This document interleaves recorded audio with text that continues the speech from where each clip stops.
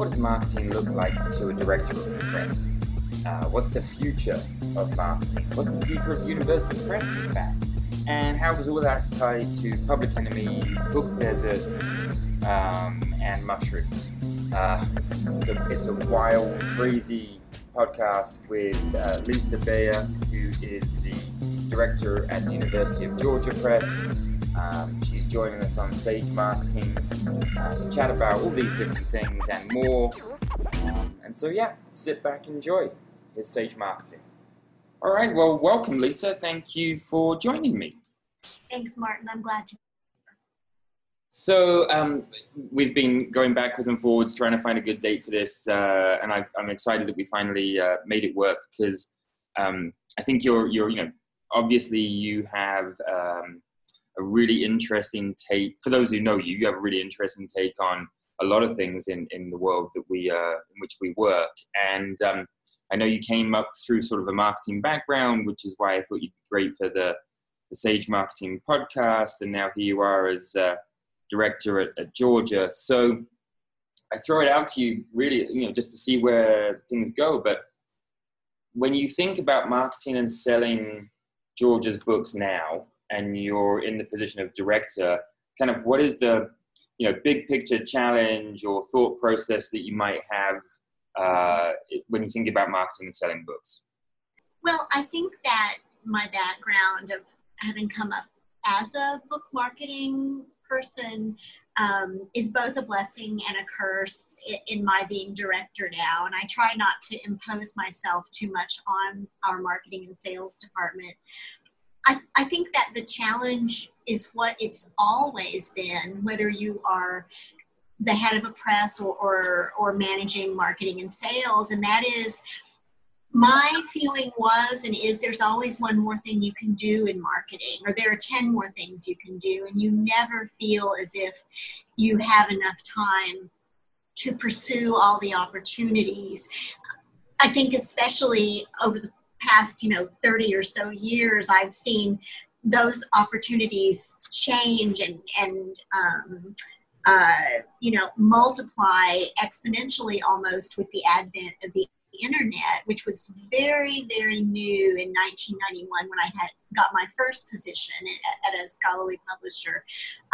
So I think the biggest challenge is to determine the best use of your energies and your dollars, given how many rabbit holes are possible. Yeah, it's very easy to not only fall down a rabbit hole, but to be led down one, I think, by maybe others, as they sort of, whether that's authors or others in the press or stakeholders on campus or whatever it may be. So, yeah, it's interesting that you talk about, there's always one more thing you can do, right? Because there really is. I mean, there's always one more thing.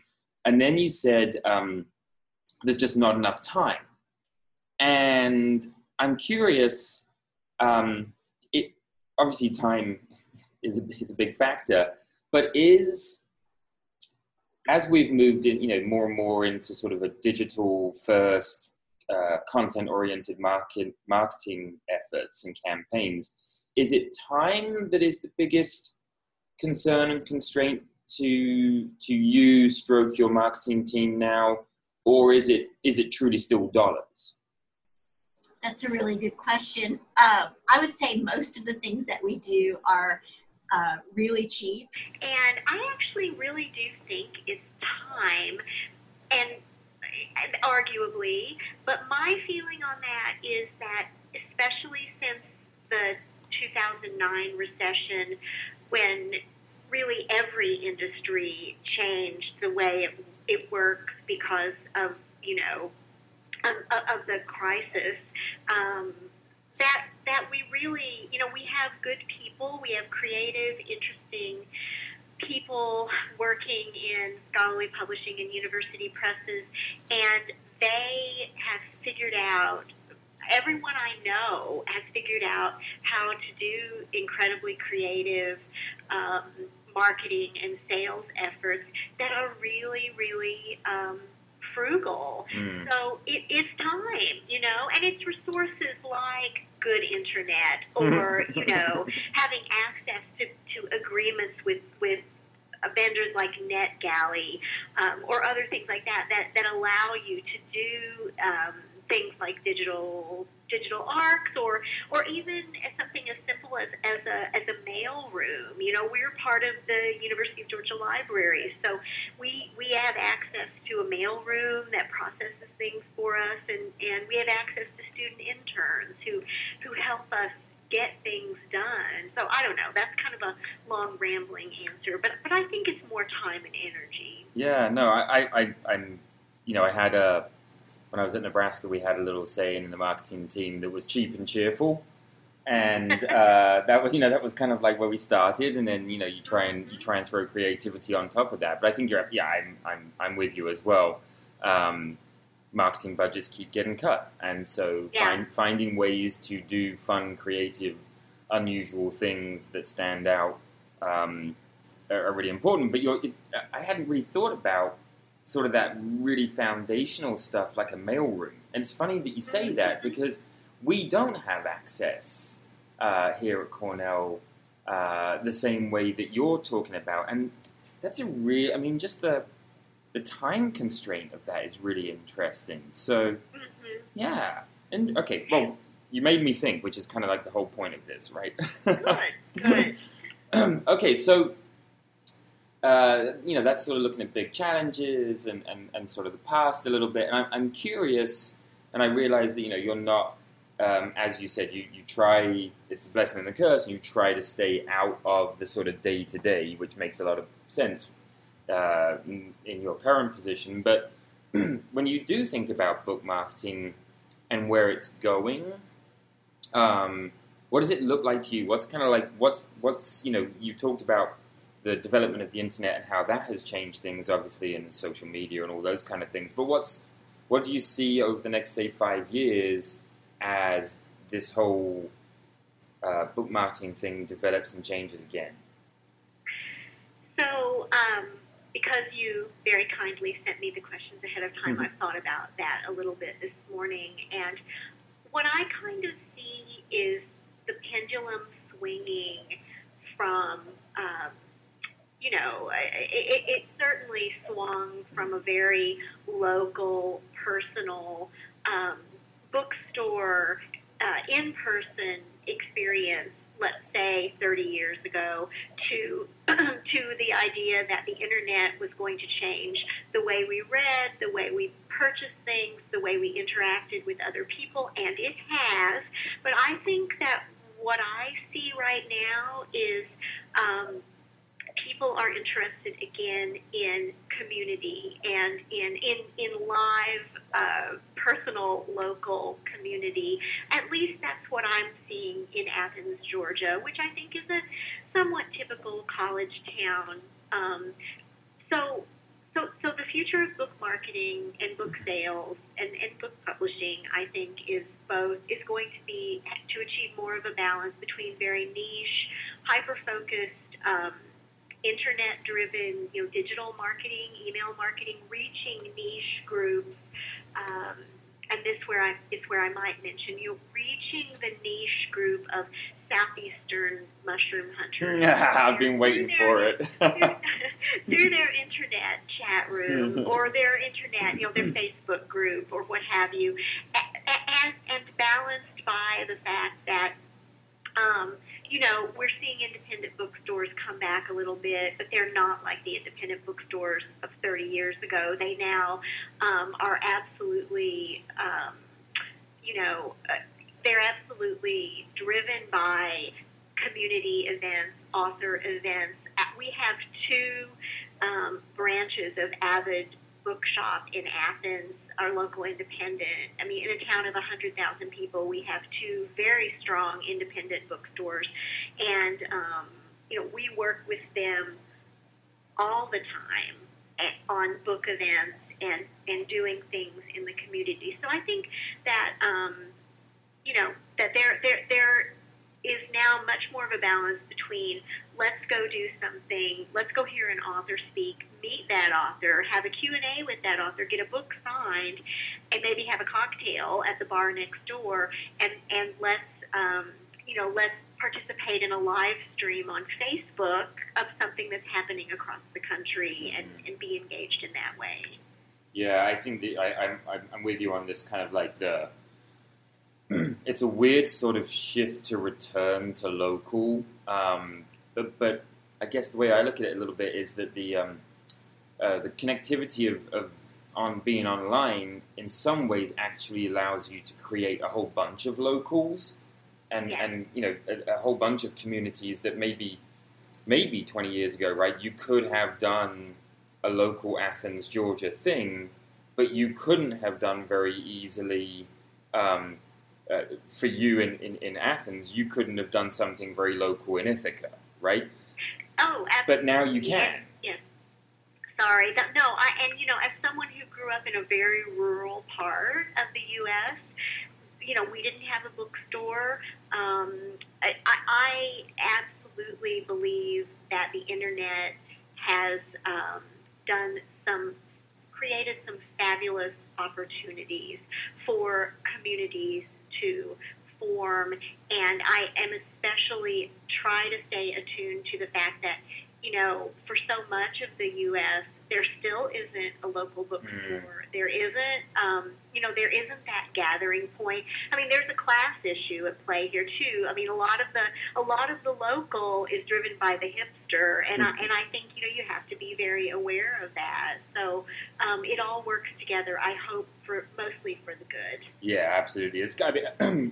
This is taking things into a strange realm, but you and I were having a Twitter discussion this morning that came out of Amazon and libraries, and we were talking about this sort of local aspect, and I think some of what was driving my original question in a way was that knowledge of the fact that so few people, or so many people in parts of this country and then globally, aren't close to, like you say, a local bookstore or even a local library. And so how do you in some ways engage with them? I think that what you're talking about in terms of the future of marketing is exactly that, is finding those communities and being able to talk to them and be a part of their conversation and show how your content can interact with what they're interested in, no matter where they are.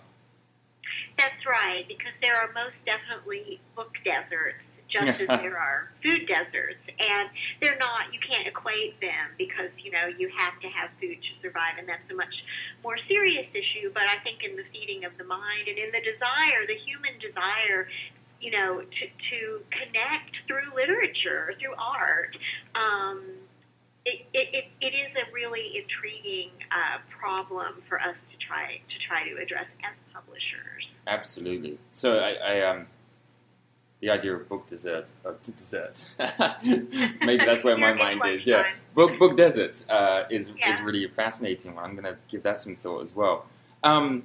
Okay, so kind of broadening out or moving up away from the sort of marketing level. When you think, again, still thinking towards the future, but so what do you think of when you think of the future of the press, of the university press in general? Putting on your real director hat now. When you think, again, sort of 5-10 years down the road, what do you see as the landscape of university presses, or maybe just in the singular, a university press? Sure. Interesting thought. I'm going to put my Doug Armato hat on and say that, I don't think much is going to change. We're still talking about the same things we were talking about 30 years ago, mostly in the way of issues and problems. And I think a lot of what we do will look very similar. However, having attended a conference in London earlier this year called University Press Redux, which is primarily UK university presses, but it actually did have representatives from publishers, I think definitely from all over the world. One thing that I see, and it's more of a structural thing, is more university presses being part of, in one way or another, the academic library that's on the campus, and we're already seeing this. I think 32 or 34 of members of the Association of University Presses are now reporting to their libraries. But I know in the UK, the real growth for university presses is university presses growing out of libraries.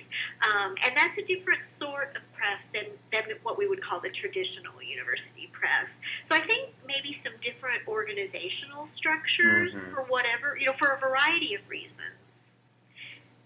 So when you think about the library connections, and like you said, just maybe there's a lot of different ways of doing that, but are there, what advantages, and I don't mean just necessarily like financial stability or connections to campus, but are there ways that a university press can take advantage of that sort of very close or closer connection to a library, an academic library on campus, in terms of content, in terms of marketing, in terms of acquisitions? I mean, are there just things that can be used to the advantage of the press?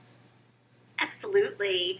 And I would refer your listeners to a blog post. Actually, it's based on my keynote at University Press Redux, which is called Let's Stay Together. And essentially, I was looking at university presses and their relationships with their host institutions.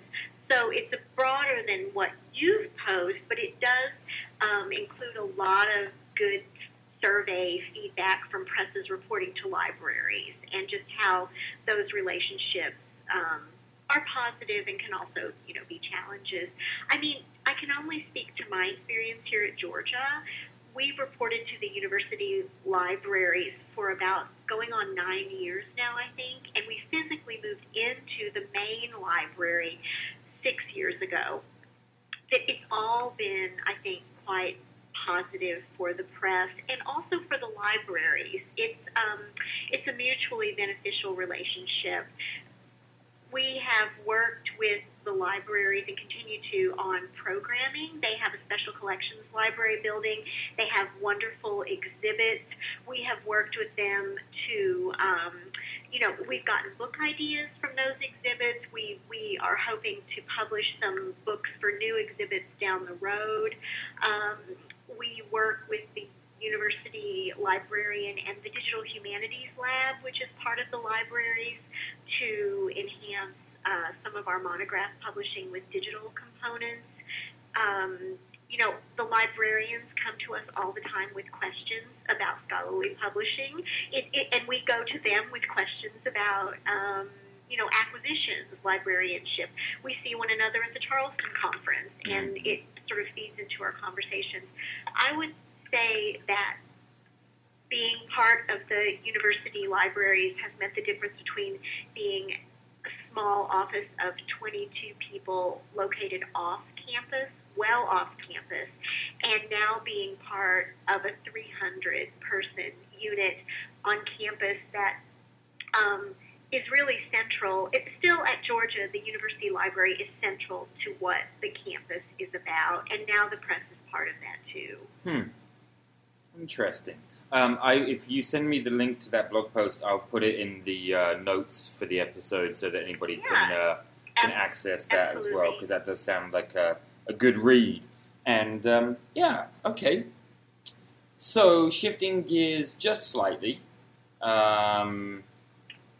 this is a question that I asked somebody, and I got a really good answer once, and I've now started to try and add it in when I can. But what is, if you could have everybody in university press publishing know one thing, what is that one thing? So everyone in university press publishing, or everyone to know something about university press publishing? Well, let's do both. Let's, Oh dear. If you had the entire, if you were doing, if you had everybody in the AUP in front of you, and you wanted them to know one thing, what would it be? And then second or first, however you want to take them, if you could broadcast to the universe the one thing about university press publishing that you think they should know, there you go. So both those things. Wow, wow, wow. So if I had everyone, a captive audience of the AUP in front of me, the one thing, okay, this is something I've been thinking about. Every time I go to an annual meeting every June, I observe, it's good people watching, right? And I'm observing when we're all 800 of us are in the banquet hall or what have you. And I've said this to many of my friends. 25 years ago, I was that young person over there with all the other beautiful young people laughing at our table, me and my peers now. I would thought that, there's sort of a reverence of youth, and I know everything, I know how to do things better, and this and that, and I think that what I would want I don't know, I'm probably speaking just to the youthful, the millennials among us, who are amazing, and many of whom work with me, and we've mentored and sent on to other jobs. But I think what I would want people to know is that change feels really overwhelming, and it feels like it's impossible and possibly damaging and negative, but really it's like riding a long wave. You're just going to ride it, and you're going to get off, and then you're going to get on another one. And I've seen so many waves come over I've seen so many waves in the past 25 to 30 years, and really in the end it kind of all balances out. Don't be afraid, don't feel like don't believe the I don't know, I often feel like the main vibe of university press discourse, which is also the main vibe of higher education discourse, is dystopian. But I don't believe that at all. I don't believe that at all. On my better days, on Mondays, I don't. On Mondays, yeah. I thought you were about to quote Public Enemy to me and say, "Don't believe the hype." That's where I thought you were going for a second. Then, see, I'll let you chime in, and then we'll both look really cool. But no, I think that's a really. I mean, I think, that idea of dystopian.